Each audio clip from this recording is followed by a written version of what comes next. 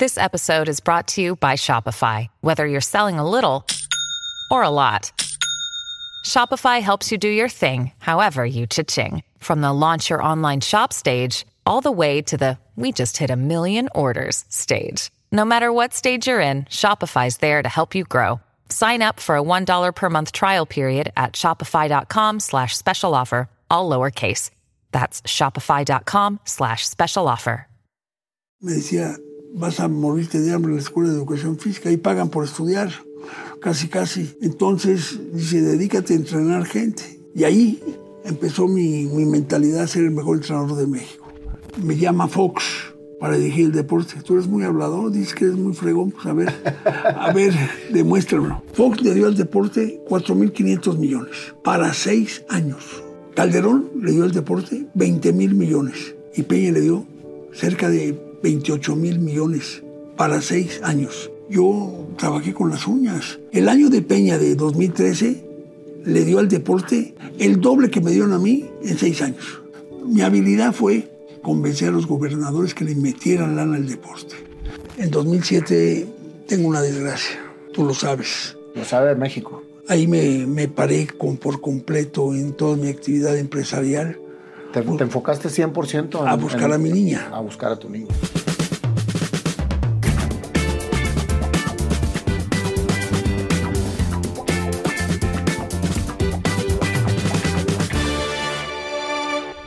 Qué honor tenerte aquí, mi querido profesor Nelson Vargas. Cuando me propusieron tu entrevista, no la pensé 2 veces. Dije, esta es una historia de vida muy inspiradora para todos los que la vamos a ver. Pues yo creo que haberte fijado en mí para mí es el honor. De verdad. Sabiendo tu trayectoria como entrevistador, cantante y gente y de la natación. Y deportista. De la natación allá en Monterrey y en Chihuahua, pues me hace estar en familia. Así es. Muchas gracias, Nelson. Gracias por darnos tu tiempo. Le estoy hablando de tú porque me lo permitió. Claro, Así aunque ya tengo 80 años. Yo lo sé. Tienes 80 años, pero pareces un chaval con toda la energía que transmites. Me apasiona lo que hago. Más que una entrevista, Nelson, todo el mundo conoce a Nelson Vargas. Las escuelas, tienes más de 30,000 alumnos por toda la República Mexicana. Tu método, tu enseñanza ha recorrido México, Latinoamérica y el mundo. Pero pocos conocen la historia de Nelson Vargas como persona. Y a mí me gusta irme mucho desde la infancia. La infancia es cuando vienes al mundo menos contaminado de situaciones sociales, etcétera, y vienes muy conectado a tu esencia. Y entonces cuando somos niños y estamos en nuestra intimidad, visualizamos por medio de los juegos o de las fantasías a qué venimos al mundo. ¿Cómo fue tu infancia, Nelson? ¿De dónde eres? Difícil, muy difícil. No conocí a mi padre. Me crió una abuela. Éramos 4 hermanos en la colonia de Clavería, allá por Azcapotzalco, Tacuba, la zona brava, San Álvaro. Y nos criamos ahí en la colonia y fue muy difícil el poder salir adelante. 4 hermanos de diferente padre. 4 hermanos de diferente padre. La misma madre. Fue muy difícil llevar esto porque había carencia, mucha carencia en la familia. Y bueno, estoy orgulloso porque los 4 salimos adelante. Cada quien en su ámbito. Por ejemplo, mi hermano mayor, que me lleva 2 años, un arquitecto, Rubén Vargas, es un gran arquitecto. Él me hizo todas mis sucursales como arquitecto y fue un funcionario muy importante en la época de González Avelar, que es secretario de Educación Pública. Él fue director de recursos materiales en la SEP. Dice que lo van a meter a la cárcel por empobrecimiento inexplicable. Empobrecimiento inexplicable. Obviamente, en un entorno complejo, ¿cómo era tu vida de niño? Muy trabajador. Desde chavo. Sí, yo a los 10 años andaba cargando canastas en el mercado. Ya también había una fábrica de pasitas, California, allí en la calle de Tebas, en Clavería. y ahí yo iba a trabajar armando las cajas, armándolas hasta llenarlas, el producto, cerrarlas, empaquetarlas y hasta venderlas.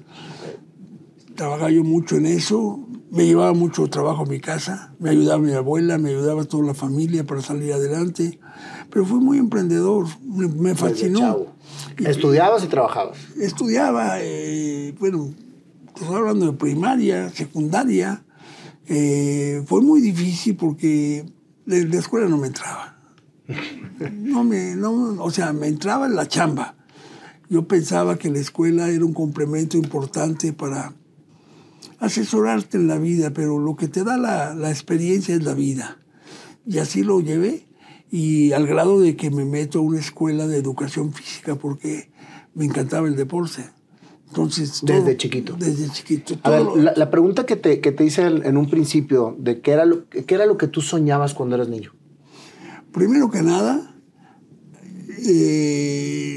copiar a mi hermano, el arquitecto, que fue un gran nadador a nivel panamericano. ¿Ya nadaban de chiquitos ustedes? Sí, nadábamos de chiquitos. Íbamos a un club donde nos costaba 15 pesos la credencial, y por lo general los dueños del club nos daban chance, porque mi hermano era muy bueno de entrenar ahí, y Rubén, el arquitecto, llegó a ser campeón centroamericano, estuvo en Juegos Panamericanos, fue un buen atleta. Entonces era tu inspiración. Era mi inspiración, pero no me gustaban las fregas que se metía, que las conoces, el entrenamiento de madrugada y todo ese rollo. Muy demandante. Entonces, yo estaba pegado en su entrenamiento, pero no entrenaba como él. Me decía, no, hombre, no puedes no entrenar. No me gustaba. Entonces decidí en la Escuela de Educación Física. Él se fue becado a Canadá, y en Canadá me decía, vas a morirte de hambre en la Escuela de Educación Física, y pagan por estudiar, casi. ¿En Canadá? No, aquí. En México, era la Escuela de Educación Física. Entonces dice, dedícate a entrenar gente. Ok. Y ahí empezó mi mentalidad a ser el mejor entrenador de México. O sea, ¿tú soñabas con ser el mejor entrenador de México? Era mi primer paso. Mi primer paso era ser el mejor entrenador de México.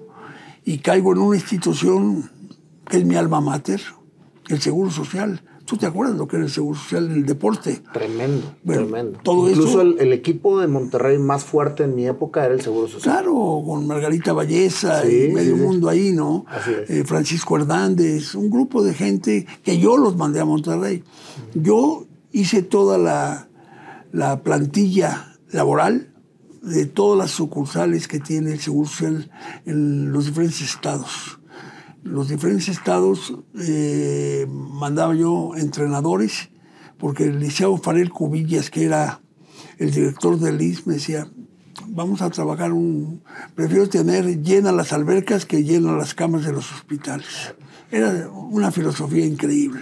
¿Cuál fue o sea, tú llegas al Seguro Social a qué edad? 19 años. 19 años. Sí. Que ya traías el enfoque de ser el mejor entrenador de México. Sí, era difícil porque había que pelear contra los clubes fifís. Porque puros Deportivo Chapultepec, el Centro Deportivo Chapultepec, el Israelita. El Monterrey Dorados. Dorados. Muy buen equipo, Un equipazo. Y era una donación que le hicieron ahí de un terreno. Al lado del Auditorio San Pedro.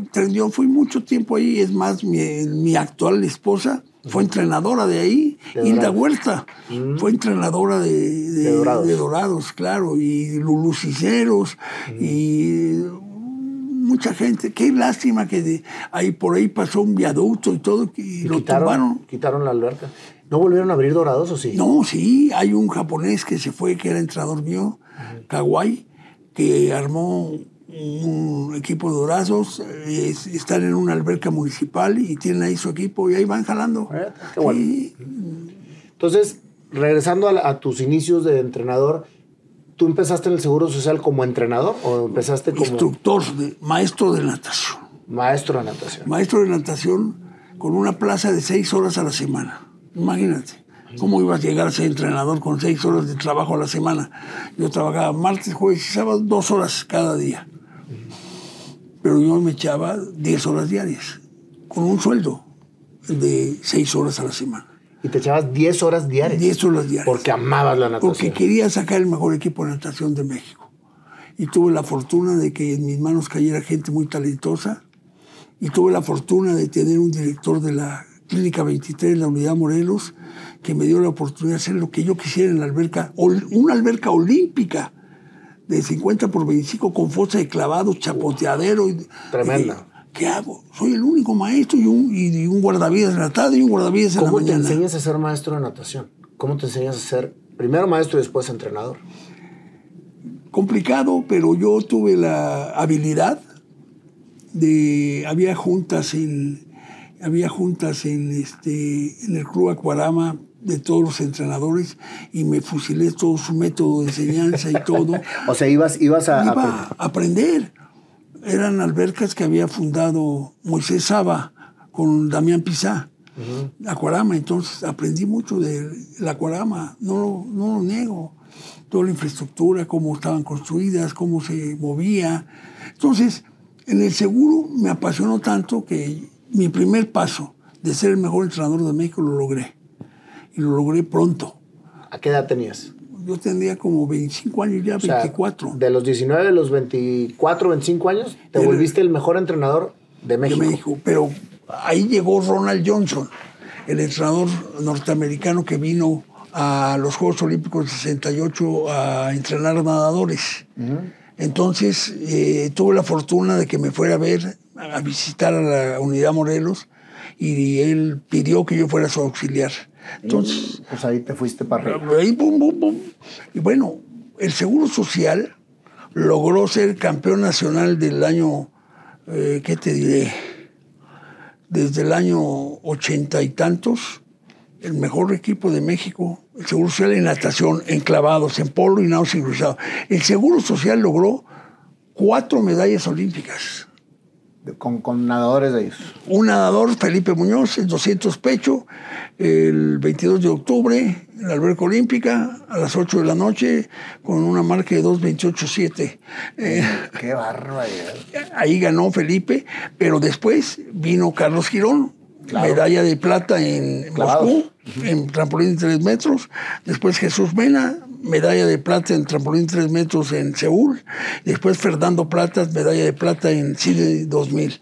Entonces, la cantera del Seguro Social fue inagotable. Desgraciadamente... ¿Actualmente ya ni equipo tienen? Nada. Es una tristeza. No entendieron lo que era la seguridad social.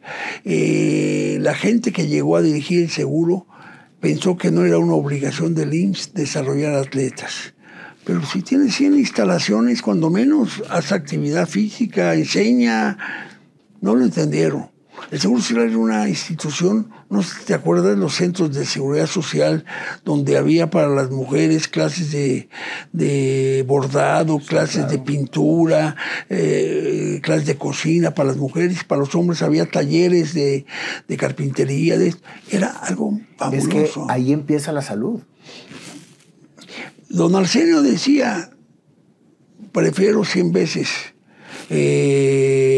invertir en deporte que invertir en infraestructura hospitalaria, que se necesitaba, pero para él era muy importante que la gente entendiera que la actividad física, el ejercicio, fuera fundamental para su situación física.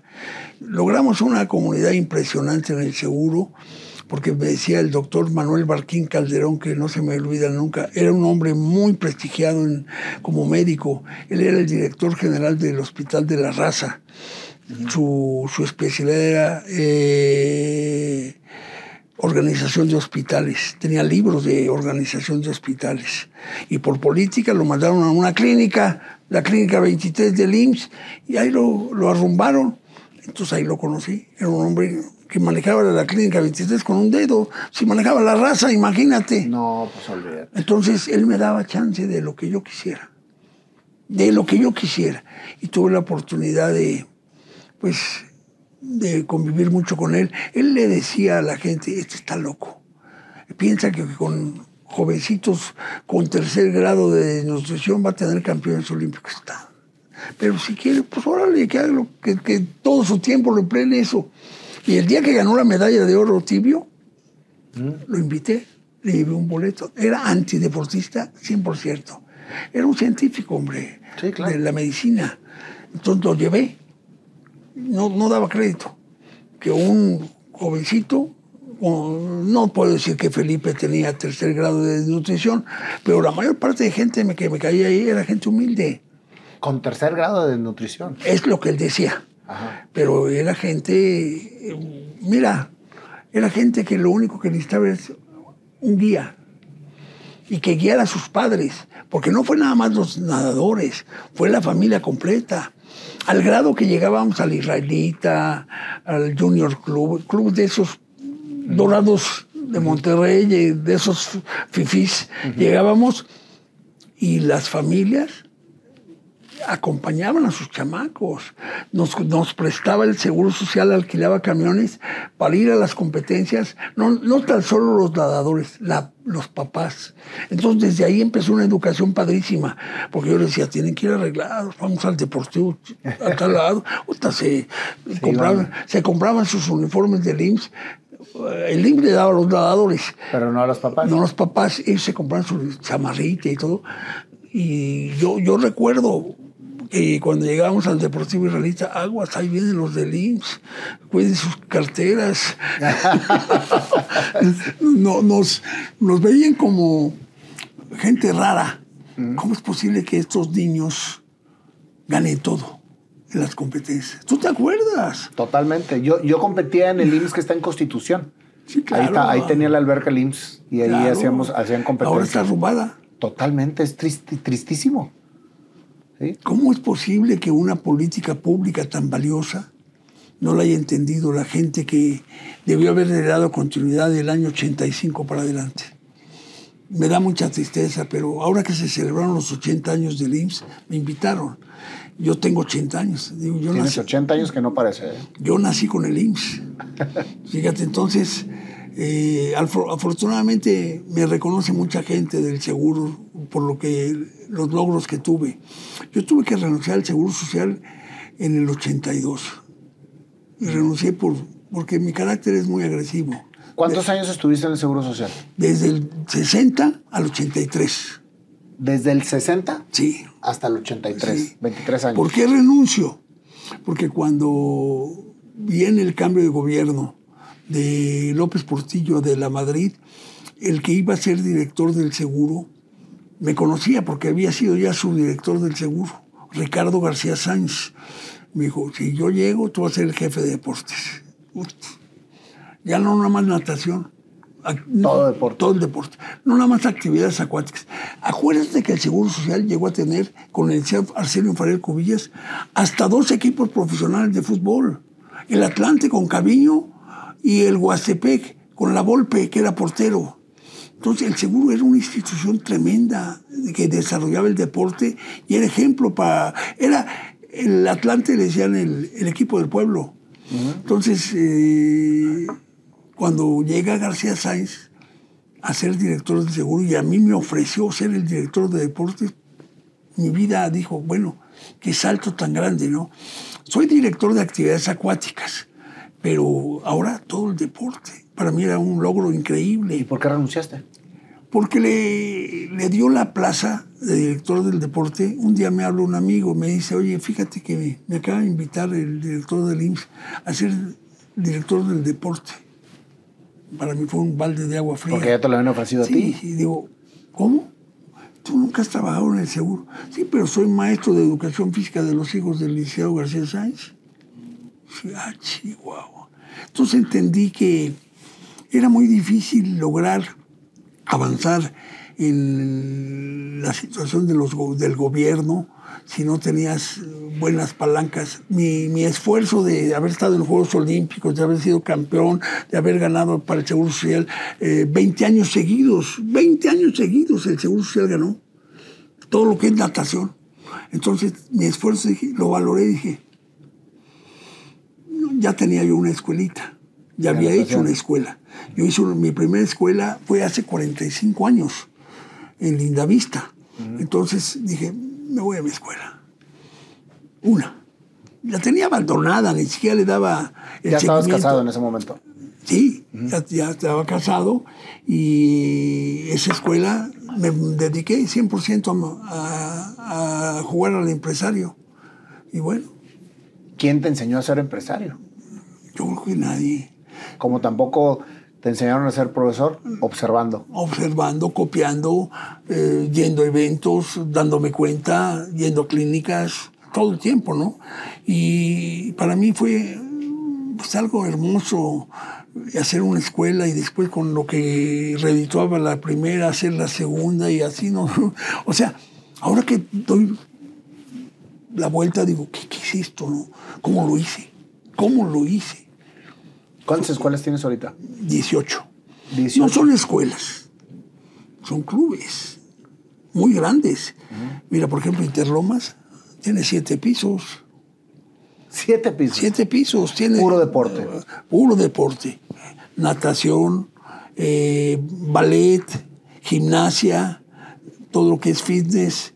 O sea, tiene cantidad de actividades. Porque cuando yo llego, cuando mi empresa empieza a ser Acuática Nelson Vargas, cuando empieza a hacer eso, me llama Fox para dirigir el deporte. Tú eres muy hablador, dices que eres muy fregón, pues a ver, demuéstramelo. Tú estuviste desde que saliste al Seguro Social hasta que te habló Fox sin actividad más que empresarial. Sí. O sea, nada de ser empleado de algún lado. Nada. O sea, puro empresario. Muy crítico de la dirigencia de deporte en México. Muy crítico. Muy crítico. Entonces me llama Fox y entonces yo digo, pues, me están hablando para ser el ministro del deporte de este país. Digo, pues, ¿qué espero, verdad?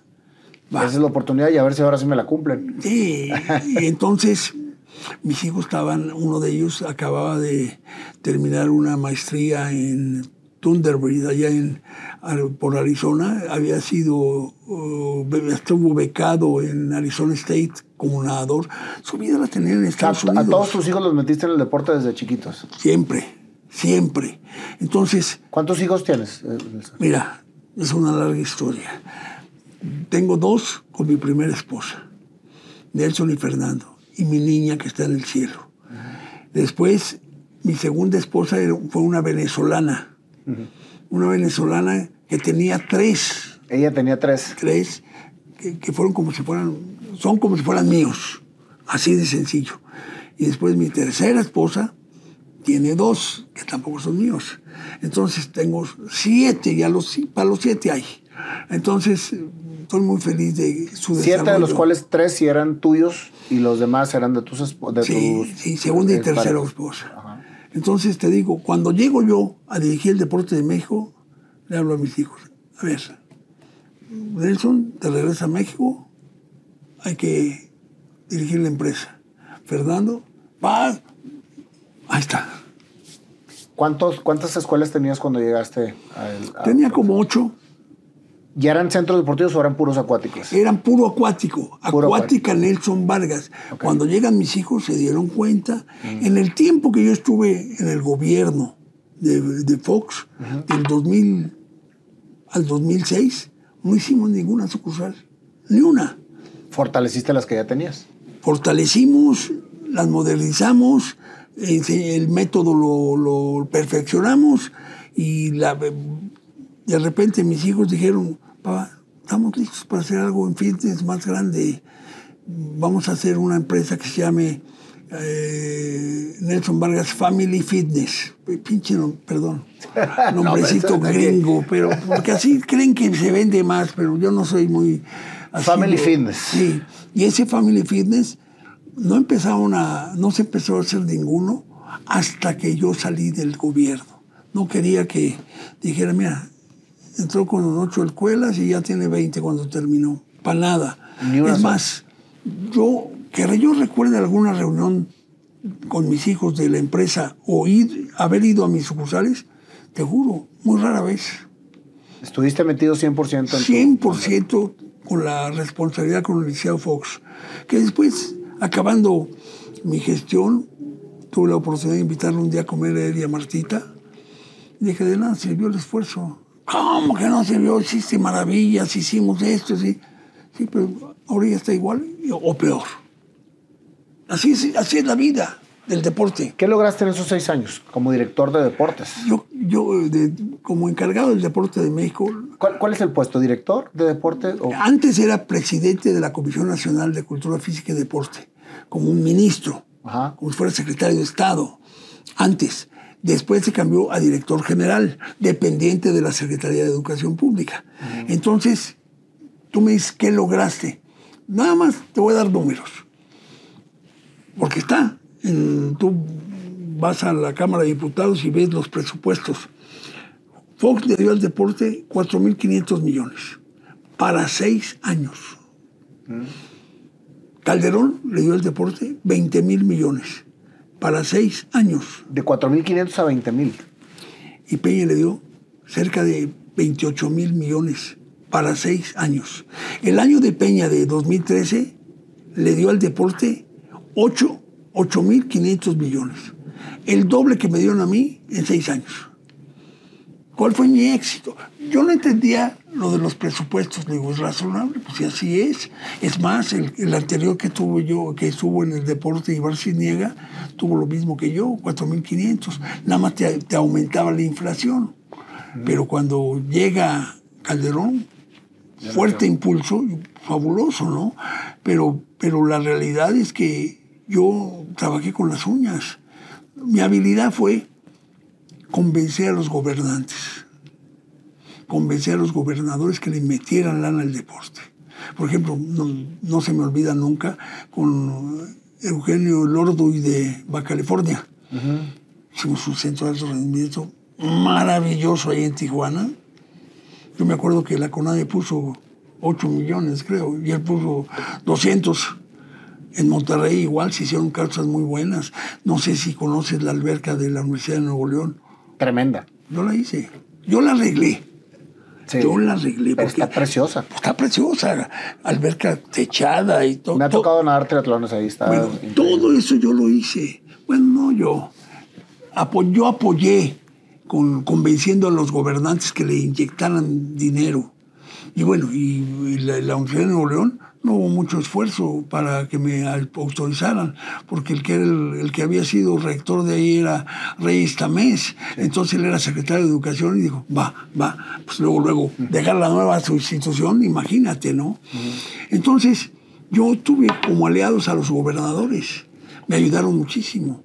Y logramos desarrollar todo lo que era la Olimpiada Nacional. Era un espectáculo. Y creo que la base del deporte de México estuvo en la creación de esa Olimpiada. 38 deportes en todas las edades, cada año, inaugurando el presidente, premiando el presidente, reconociendo a los niños. Eso se hizo como una cultura del 2000 al... Yo me acuerdo de las universidades. También Universidad Nacional. Entonces, imagínate todo eso, toda esa infraestructura, ese trabajo de muchos chamacos y que los gobernantes se peleaban por tener resultados, porque eso los hacía lucir muchísimo. ¿Cuántas medallas ganó Nuevo León? ¿Cuántas medallas ganó esto? ¿Cuántas Jalisco? Era un pleito permanente. Yo recuerdo el gobernador de Jalisco reclamarle a Fox que yo favorecía a los de Nuevo León. ¿Cómo se llaman? ¿Lateras o cómo se llama el gobernador? Natividad González Parás. Sí, que yo lo estaba favoreciendo para que le ganara a Jalisco. Era un pleito ahí y era padrísimo eso, porque el presidente decía, estos güeyes están prendidos con su Olimpiada Nacional, déjalos, que inviertan en el deporte. Y así fue, ¿no? Entonces, el de Coahuila también me acusó de apoyar yo nada más a los del PAN ahí en Jalisco, porque el gobierno de Jalisco era panista. Entonces, ese tipo de actividades... ¿Prenden? Claro. ¿Prenden? ¿Por qué? Porque el gobernante dice, me va a ganar este. Y aparte de eso, yo convencí a Fox que premiara en Los Pinos y premiara a los 10 mejores estados de la República. Entonces, cuando venía el siguiente año, le metían lana. los gobernantes para cuando venía una premiación y todo. Entonces, imagínate apoyar 38 deportes. El deporte empezó a florecer, ¿no? Ahora, desgraciadamente, ahora ya no es Olimpiada Nacional. Ya no. Ya le quitaron el nombrecito y le pusieron ahí Juegos de la CONADE, que a nadie le importa. Y no hay reconocimiento, no hay... O sea, gastas una millonada en organizar eso y mediáticamente no dice nada. No sale en ningún lado. Entonces, ese tipo de cosas las cuidé yo mucho. El aspecto mediático para mí era muy importante. Claro. Porque el aspecto mediático te da la posibilidad de crecimiento. Y que la gente se motive para poderle entrar también, claro. Para estar ahí.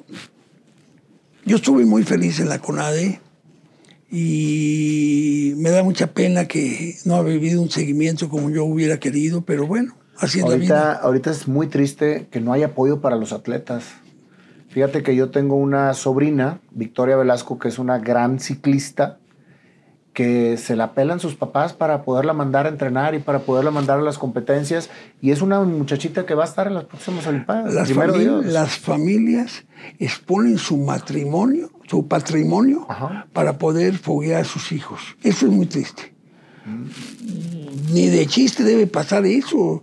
Tú expones un patrimonio que es familiar para que un niño tuyo destaque. Pero así somos los mexicanos.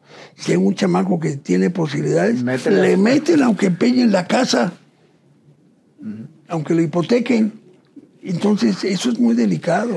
¿Qué pasa después de estos 6 años de Fox? En donde sales, empiezas a crecer tu negocio. Empiezo a crecer mi negocio, pero en 2007 tengo una desgracia. Tú lo sabes. Lo sabe México. Y bueno, ahí me paré por completo en toda mi actividad empresarial. ¿Te enfocaste 100% a buscar a mi niña? A buscar a tu niña. Me costó un año de... Ahora que veo a García Luna, recuerdo cómo lo reté en su oficina porque no aparecía mi niña. Me acuerdo muy bien que mi hijo me decía, fuimos a verlo a su oficina porque... Un día salí, porque me decían que no podía decir que mi hija estaba secuestrada, porque corría peligro su vida. Pero pasaban los días, pasaban los meses. Y no se hacía nada. Y nada. Hasta que un día dije, ya no aguanto más. Y salí a los medios. ¿Cómo es para un padre esa situación, Nelson? Tú sabes lo que es andar buscando una pequeña... al grado de que me encomendé a los brujos y de Catemaco que me dijeran por dónde. Hasta ese grado llegué para buscar dónde, ¿no? Busqué por todos lados y hasta que la autoridad me decía, depende mucho de la vida de tu hija si tú sales a los medios. Un día desesperado, me acuerdo muy bien en el hotel ahí en Camino Real de Nayo Escobar, hice una reunión de prensa. Hey, it's Kaylee Cuoco for Priceline. Ready to go to your happy place for a happy price? Well, why didn't you say so? Just download the Priceline app right now and save up to 60% on hotels. So whether it's Cousin Kevin's Kazoo Concert in Kansas City, go Kevin, or Becky's Bachelorette Bash in Bermuda, you never have to miss a trip ever again. So download the Priceline app today. Your savings are waiting. Go to your happy place for a happy price. Go to your happy price, Priceline. Y salí a gritar mi dolor. Fue cuando dije que no tenía nada la autoridad. Que la autoridad me decía que no tenía nada. Y yo dije, no tienes madre. Y eso fue un grito de desesperación. Mi hijo decía, papá, ¿cómo dices eso? O sea, no me quiero imaginar. No, imagínate, niña de 18 años. Pero no nada más eso. Era una niña extraordinaria. Y en el camino te inventaban estupidez y media las autoridades. No se fue con su novio, no es... O sea, sin sentir, sin estar... En los zapatos de la persona que lo está viviendo. Entonces, para mí fue desesperante, ¿no? Entonces salgo a dar ese grito. Al otro día me estaba llamando el famoso García Luna para mentarme la madre. ¿Cómo salgo? Y me decía, ¿qué no hemos hecho? Pues no han hecho nada porque no está mi hija. Me acuerdo muy bien que en su oficina fui con mi hijo Nelson, estábamos sentados los tres y me paré a enfrentarlo porque me gritoneó. Ah, chihuahua. Después que yo soy la víctima, el señor me gritonea y tuvo un impulso tremendo y mi hijo me pateaba, decía, papá, calma. Es el ministro, es el secretario de Seguridad Pública, hijo. Y total, será el destino o será las casualidades, pero la semana apareció. ¿Qué piensas? Estos güeyes ya sabían que estaba muerta. Ya sabían que estaba muerta y no lo decían para que no que ese escándalo no afectara al gobierno. Y como ya no me soportaban, pues ya dijeron dónde la habían enterrado y todo, ¿no? Es más, no se me olvida nunca que me habló en la noche Peña Nieto, que era el gobernador del Estado de México. Dice, oye, Nelson, yo lo conocía a él por la CONADE. Dice, te voy a dar una noticia, no sé si es malo o bueno, pero creo que tu niña ya la encontramos en una lápida en la casa de seguridad donde la secuestraron. ¿Cuánto tiempo duró? Un año. Un año duró la angustia de no saber dónde estaba. Sí, tremendo. No me morí porque tengo nietos, tengo muchos hijos y tenía que ser ejemplo para ellos. No podía caerme. Se cae el padre y pues se caen las familias, ¿no? Fue muy difícil. Imagínate que te hablan y te dicen, vaya a tal lado, ahí va a estar un dedo de su hija. Si no nos da lo que tiene que darnos. Ay, cabrón. La autoridad me decía, no des nada si no te dan prueba de vida. Y en eso tenían razón. Nunca me quisieron dar prueba de vida. No se me olvida nunca cuando agarraron a la banda. Una banda que te va a dar risa lo que te digo. El chofer de mi casa era parte de la banda. Entonces se reunían ahí en una caseta de policías que estaba en la calle de Risco, en Pedregal. Ahí los veía yo, algunos de ellos. Es más, mis empleados de ahora iban a fiestas, a la casa de la banda. Y les digo, a ver, ¿por qué no me decía, profe? Pues era el chofer de la señora. Fue tremendo, fue muy difícil. Y lidiar con un empleado de confianza que se vende tratando de sacar dinero, fue muy duro. Lo más grave de todo es que esto tiene ya... Esta banda viene operando desde el año 2000. Operaba básicamente en Guerrero. Uh-huh. Y esta banda, Raúl Ortiz, uno de los hermanos, uh-huh, el jefe de esa banda, lo agarraron en Guerrero una vez y se les escapó. Después de eso, lo volvieron a agarrar. Y fue muy sonado ese caso porque se salió por una ventana del Hospital Joco, que decían que estaba enfermo. ¿Te acuerdas de eso? Claro. Y después lo vuelven a agarrar, agarran toda la banda por lo de mi hija y no son capaces de dar sentencia porque faltan pruebas. Ay, no. ¿Qué es eso, mano? Aparte del dolor que tenías de haber perdido a tu hija, es el dolor también de la impunidad hacia esa situación. No, imagínate, la impunidad es lo más grave que hay en este país. Porque es una impotencia. Sí, ese debido proceso y todo lo que te lavan el cerebro fue muy difícil. Yo me acuerdo muy bien de algo y lo he dicho muchas veces, pero no tengo ninguna certeza. Cuando agarraron al grupo, Yo me acuerdo que uno de ellos, Raúl Ortiz González, el jefe de la banda, dijo, yo tengo que decir muchas cosas. Quiero hacer una entrevista de prensa. Yo tengo que decir muchas cosas. Nunca ha dicho nada. No lo han dejado. Claro. Pero tampoco lo han sentenciado. Claro, ya lleva 15 años de 2007 ahora. ¿Y 15 años? 14 años. Como me dice la gente que está siguiendo el caso, ¿de qué se preocupan? No están sentenciados. Digo, no, yo quiero que lo sentencien, porque de un momento a otro lo sacan. Entonces, para mí sí es preocupante. De los 7, 8 que están detenidos, a uno ya lo sentenciaron con 54 años, al que le tocó hacer la lápida en la casa.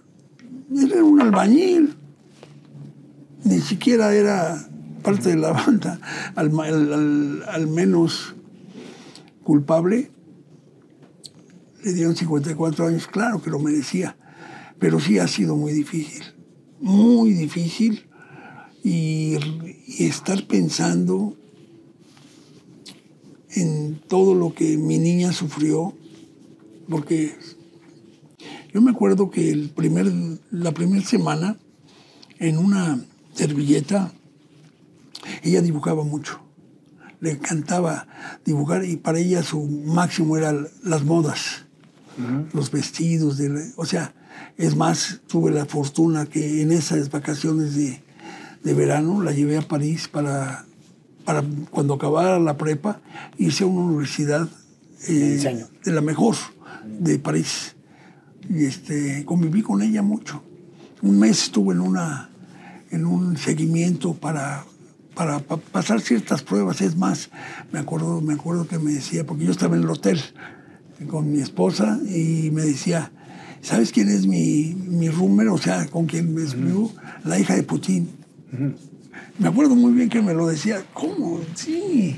Dice, y muy sencilla y todo. Entonces conviví con mi hijo ese verano mucho. Y al salir de ese verano fue la tragedia. Pero sí, ¿qué te digo? Son cosas que pasan en la vida y que tienes que ser fuerte para resistirlas y no caerte. Porque lo más sencillo, venirte abajo, pues si tienes tantas responsabilidades con tus seres queridos y con mi deporte y con la pasión que tengo por los nadadores, me levanté y ahí sigo dándole. La tristeza nunca acaba. No, para mí es, cuando recuerdo esto es... Sí, por eso te comento que la tristeza nunca acaba, pero sobrellevas la vida, porque la vida sigue. Sí. Y muy exitosa, está viendo mi niña. No sé si has visto la película La Cabaña. Sí. Yo estaba como ese hombre. No creía en nadie. Yo soy católico. Pero en ese momento me imagino que te le revelaste a Dios. Tremendamente, fue difícil. Fui a ver la película. Me pareció pues, un mensaje muy interesante, ¿no? Pero fue muy difícil. Y sus hermanos de ella, tanto de mi segundo matrimonio que convivieron con ella tanto tiempo, como mis dos hijos, los primogénitos, con Nelson y Fernando, éramos muy felices como familia. Pero nos la destruyeron a medias, porque seguimos en la pelea y seguimos progresando y seguimos demostrando la calidad de gente que es mi familia. ¿El amor? ¿Volviste a creer en Dios? No te voy a contestar. Me siento impotente. Así es. Soy católico por mi familia, por mi abuela, que nos inculcó ir a misa y cosas como esas. Pero después de lo que me pasó, digo, ¿qué culpa tenía ella? Claro, la película me sacó de todas mis dudas. Pero bueno, Entonces el amor te hizo salir. Sí, el amor a tus hijos, el amor a tu los adoro. No sabes lo que son para mí mis hijos. Los 7. Más los nietos. Más 6 nietos. Ahorita que acabo de cumplir 80 años, viven ellos en San Diego, una vida padre. Van y vienen, ¿no? Porque siguen operando la empresa. Me hicieron una fiesta de 80 años. Me senté con ellos y les hice ver que la empresa tiene que tener vigencia. Porque las empresas familiares con la tercera generación desaparecen, por lo general.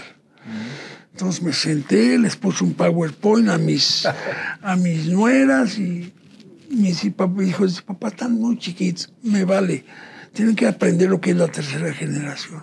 Desde chiquitos. Desde chiquitos, porque les preguntas, oye, viven en San Diego, 15 años, ¿y qué? ¿Te tienes que ir a ver lo de la empresa? ¿Yo? ¿Dar clases? Maestro de natación, ¿estás loco, abuelo? Ah, está bien. Y la otra que ya va a entrar a la universidad también. Los cuestioné. Yo, está bien. ¿Quieren ser empleados o dueños? Escojan. No es lo mismo ser empleadito aquí en Estados Unidos de una chambita o algo, ser un profesionista o dueños de una gran empresa. Pero para eso necesitan desde ahorita empezar a ver cómo ayudan. Como que les cayó el 20, pero esa tercera generación es difícil. Si has oído hablar de las terceras generaciones, sí, completamente, de lo que son empresas familiares, completamente. No me quiero ir de este mundo hasta saber qué va a pasar con la tercera generación. Siguió creciendo el negocio, ya con una nueva vida. Sí, muy bien. Ahora sí empezaron a abrir. Nos fue como en feria en la pandemia. Muy difícil. Les fue como en feria en la pandemia. La pandemia nos hizo un hoyo tremendo. No tanto como a otros. Porque afortunadamente, algo que me criticaban mucho mis hijos, de haber crecido comprando tierra, edificando, haciendo el negocio, ellos pensaban siempre que hubiera sido mejor como lo hizo otras empresas de fitness, alquilar locales. Y todas las escuelas son tuyas. O sea, de las 18, 14. 14 son propiedades. Y 4 se alquilan los locales. Pero fue un La de éxito. Santa Fe, por ejemplo, es alquilada. Imagínate lo que pagas de renta ahí, 3,500 metros. 3,500 metros en un edificio en Santa Fe. Con escaleras eléctricas. Imagínate la renta. Nunca, o sea, no ha sido tan redituable como las que son propias. Entonces, te decía, en la pandemia tuve que vender una escuela en Guadalajara. Y aparte de eso nos endeudamos con más de 150 millones de pesos. Pero ya estamos libres. Eso. Pagamos lo que debíamos pagar, no debemos. Y ahí vamos para arriba. Los empleados se portaron solidarios, tremendamente solidarios. 1,300 empleados. 1,300 empleados tienes ahorita en las escuelas. Acuérdate que tengo la empresa que es la que maneja las diferentes sucursales, se llama Operadora Nelson Vargas, y tenemos otro negocio que es la que hace implementos deportivos como Tuparca. Ah, esa que me encantó. Tenemos una fábrica donde... Oye, ¿haces gogles y haces trajes de baile? Todo lo que son los aditamentos los traigo de Asia. Ajá, okay. Como lo hacen todos. Claro. Tú vas a una bodega de China y ves, en un cuarto está todo lo de Nike. En otro cuarto está todo lo de Speedo. En otro cuarto está todo lo de Aquazón, que es mi marca, y Q. O sea, casi todo es lo mismo. Y yo uso Aquasphere y me va muy bien con los Aquasphere. ¿Con quién? Aquasphere. Los gogles Aquasphere me jalan muy bien. Es que a mí se me mete mucho el agua a los ojos. Es que no has conocido los Q y los Aquazón. No los he conocido. ¿Los venden nada más en las escuelas tuyas o también los venden en otras partes? En algunos lados, como por ejemplo Sears, pero no tanto. Ahí no tenemos no hemos tenido la habilidad de crecimiento que debía ser mayor, y no nada más en nuestras aquashops. Así les llamamos a nuestro nombre gringo para variar. Aquashops. ¿Qué sientes ahora que eres un gran empresario, que cumpliste tu sueño de haber sido el mejor entrenador de México, de hacer tanto por el deporte, Nelson? Y de haber empezado desde abajo. Mira, hay algo que poca gente lo cree, pero es una realidad. Como empresario, me gusta ayudar a los chavos, patrocinarlos, apoyarlos, más en momentos tan difíciles que no hay presupuesto para ayudarlos y con las broncas que trae la Federación Mexicana de Natación. Me gusta apoyarlos. ¿Apoyas a puros nadadores o también a otro tipo de atletas? Solo nadadores. Solo nadadores. Solo nadadores. Ahorita estamos en un proyecto muy interesante que vamos a dar a conocer pronto. Qué bueno. Es crear un fideicomiso para tener recursos para todos los deportistas de natación. No puedo pensar en otro. No. Entonces, un atleta de esos te cuesta 1.300.000, 1,5 millones al año. Y con todo lo que requiere, sus viajes, su preparación, su beca, todo. Entonces, es muy difícil. Y me apasiona. Y mi hijo me apoya porque él es el director general. Hay que pedirle permiso. Entonces, ¿Estás como miembro del consejo? ¿Presidente del consejo? Sí, presidente del consejo, sí, de administración. Pero sí, me tengo que poner en los pies de ellos porque tampoco puedes dilapidar sin pensar en el crecimiento general, ¿no? Con esto de la pandemia bajamos a 800 empleados. Hubo despidos. Fue muy duro, pero ya. Ya, gracias a Dios. Ahora, en este momento estamos igual que en el 19. Y eso es un logro padre. Que muy pocas empresas lo han logrado. Yo lo he visto en lo que es fitness. El único que le ha ido re bien es el que vende todo lo de ejercicio muy económico. Las máquinas de ejercicio. No, hay un Smart Fit. El Smart Fit. Una locura. Sí. En México tiene 300. Smart Fit. Le ha ido muy bien. Y bueno, fila para entrar, ¿sí? En todos lados. Sí, pero aparte de eso, muy económico. ¿Le tiraron lo masivo? Entonces te digo, mi pasión es seguir apoyando a los nadadores. Quiero que vayan a los Juegos Olímpicos, a París. Ahora que hubo Juegos Olímpicos de Tokio, fueron 2 nadadores de México. Uno nuestro, que es de Nuevo León, pero se pasó con nosotros por los apoyos. Es otra cosa que me pasa. Muchos buenos nadadores de provincia que nadan conmigo se iniciaron en sus estados y como no hubo apoyo nunca, se meten conmigo. Y no me gusta mucho eso, pero no los voy a abandonar. Claro. Hay un muchacho, una potencia, regio. Has de haber oído hablar de él, Ángel Martínez. Un tipazo, un chamaco, de verdad. Ya se recibió, todo, estuvo nadando en la Liga Profesional de Estados Unidos. Y bueno, sigue en Estados Unidos, ya acabó su carrera. Tiene que pagar hospedaje, comida, pago de entrenador, transportación. ¿Quién se lo da? Si ni beca tiene. Sí, está acá. Entonces, es muy duro. Y quiere llegar a París. Él nadó el Mundial de Abu Dhabi el año antepasado. Estuve yo allá en Abu Dhabi con él. Quedó en 7º lugar. Nadie le entiende lo que es un 7º lugar. Yo sí lo entiendo. Es un gran logro. Del mundo. Cuando participan 2,000 países, 200 países. Muchos me dicen, no, que clavados muy bien. Sí. ¿Cuántos países participan? 20, 25. Que tiene su mérito, ¿eh? Todo tiene su mérito, pero... Entonces, yo creo que el deportista destacado en México es ejemplo para las nuevas generaciones. Los chavos deben tener aspiraciones. Y aparte de eso, pues el practicar un deporte de alto rendimiento te enseña valores, ser competitivos, estar bien de salud, disciplinados. No se van por el lado fácil en la vida. Te engancha cualquier malandro se dice, ¿no? Sí. Te engancha y te rompe el alma. Entonces, por eso ayudo. Por eso quiero que la juventud haga ejercicio. Por eso quiero que la juventud no tenga sobrepeso. Por eso quiero que la juventud no tenga obesidad. Tenemos que trabajar para eso la gente que queremos a México. No puede ser que los jóvenes de ahora se la pasen en el teléfono y se la pasen en las máquinas desde muy temprana edad y los padres no hemos sido capaces de conducirlos desde muy temprana edad por una actividad deportiva. Como yo te digo, todos los lugares donde se hace deporte, yo los llamo centros de salud, porque son centros de salud. Y creo que es muy importante.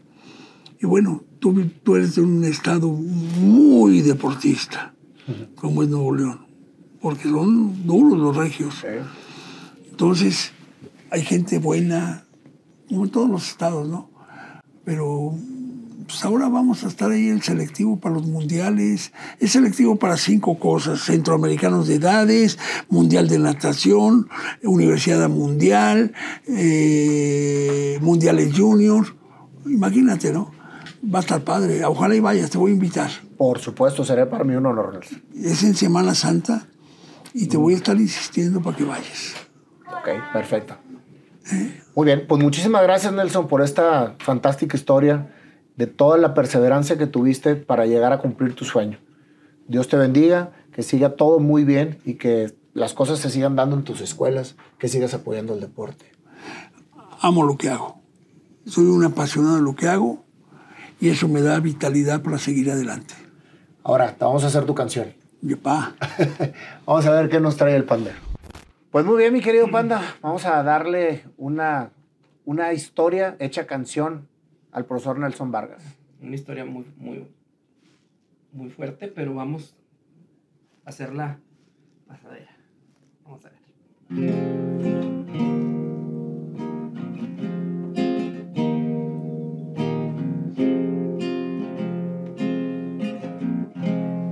Un niño de Azcapotzalco, en un barrio bastante fiero, con sus hermanos creció trabajando y a la vez haciendo deporte. Su abuela lo crió, su hermano, gran inspiración. Descubrieron la natación y nadie lo sacó. Iban a entrenar a un club, 15 pesos y mucho aprendizaje. Así empezó el sueño de un campeón.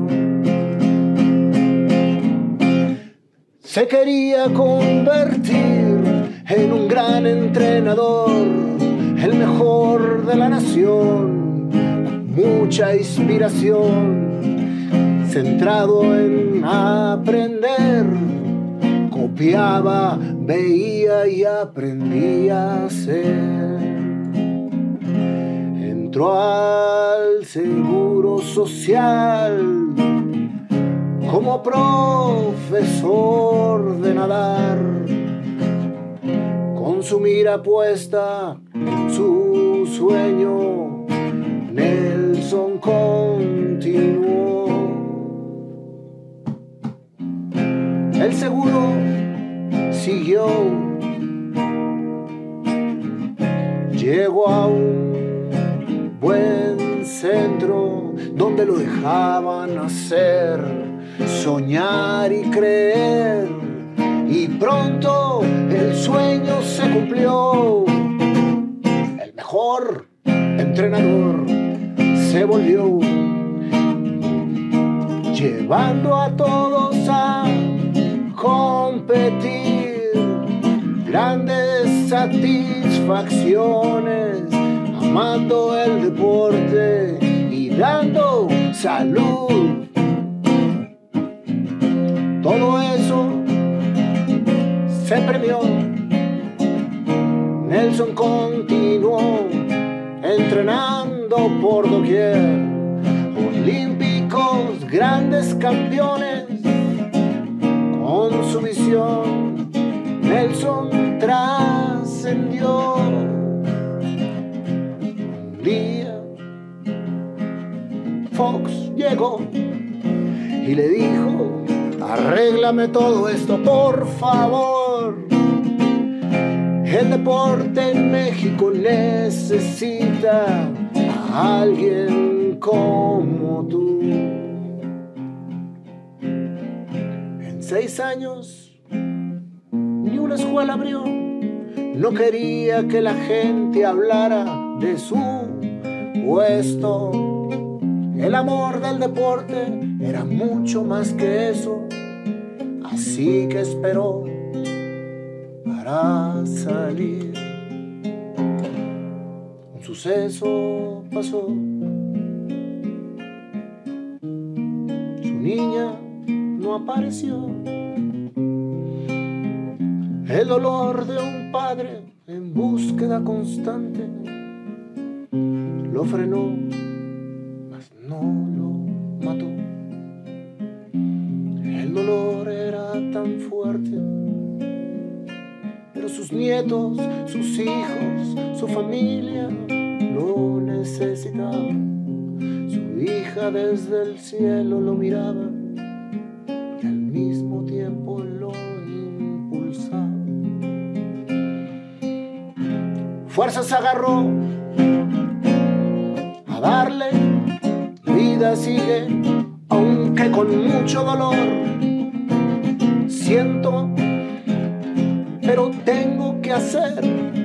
Y la empresa volvió a crecer por el deporte.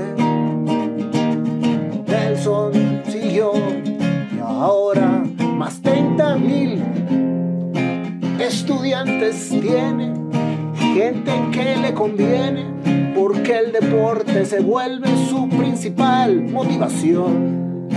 Nunca se dio, y a esta edad que él tiene, sigue fuerte, visionando, platicando a sus nietos, para que la tercera generación venga a dar impulso del corazón. Gracias, Nelson, por esta historia, por motivar a que el dolor también fortalece, y aunque a veces no entendemos, nos abre caminos y nos hace escoger nuestro destino.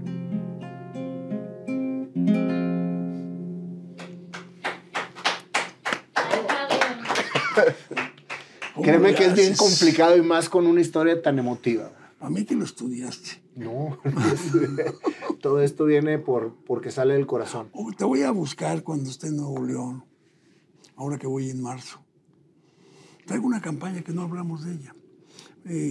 Posiblemente traigo Michael Phelps. Sería fabuloso. Es una campaña contra el ahogamiento. Entonces, esta campaña se piensa lanzar antes de Semana Santa. Avíseme, yo con todo gusto la promociono sin ningún costo. Va a ser algo. Todo lo que se pueda apoyar al deporte mexicano y a toda la salud, cuenta conmigo incondicionalmente, Nelson. Pues te voy a buscar allá en Monterrey. Gracias. Y a ver si vemos a toda la banda de Dorados. De los nadadores de antaño. Yo les digo, cuando vienen a competir, los vacilo mucho.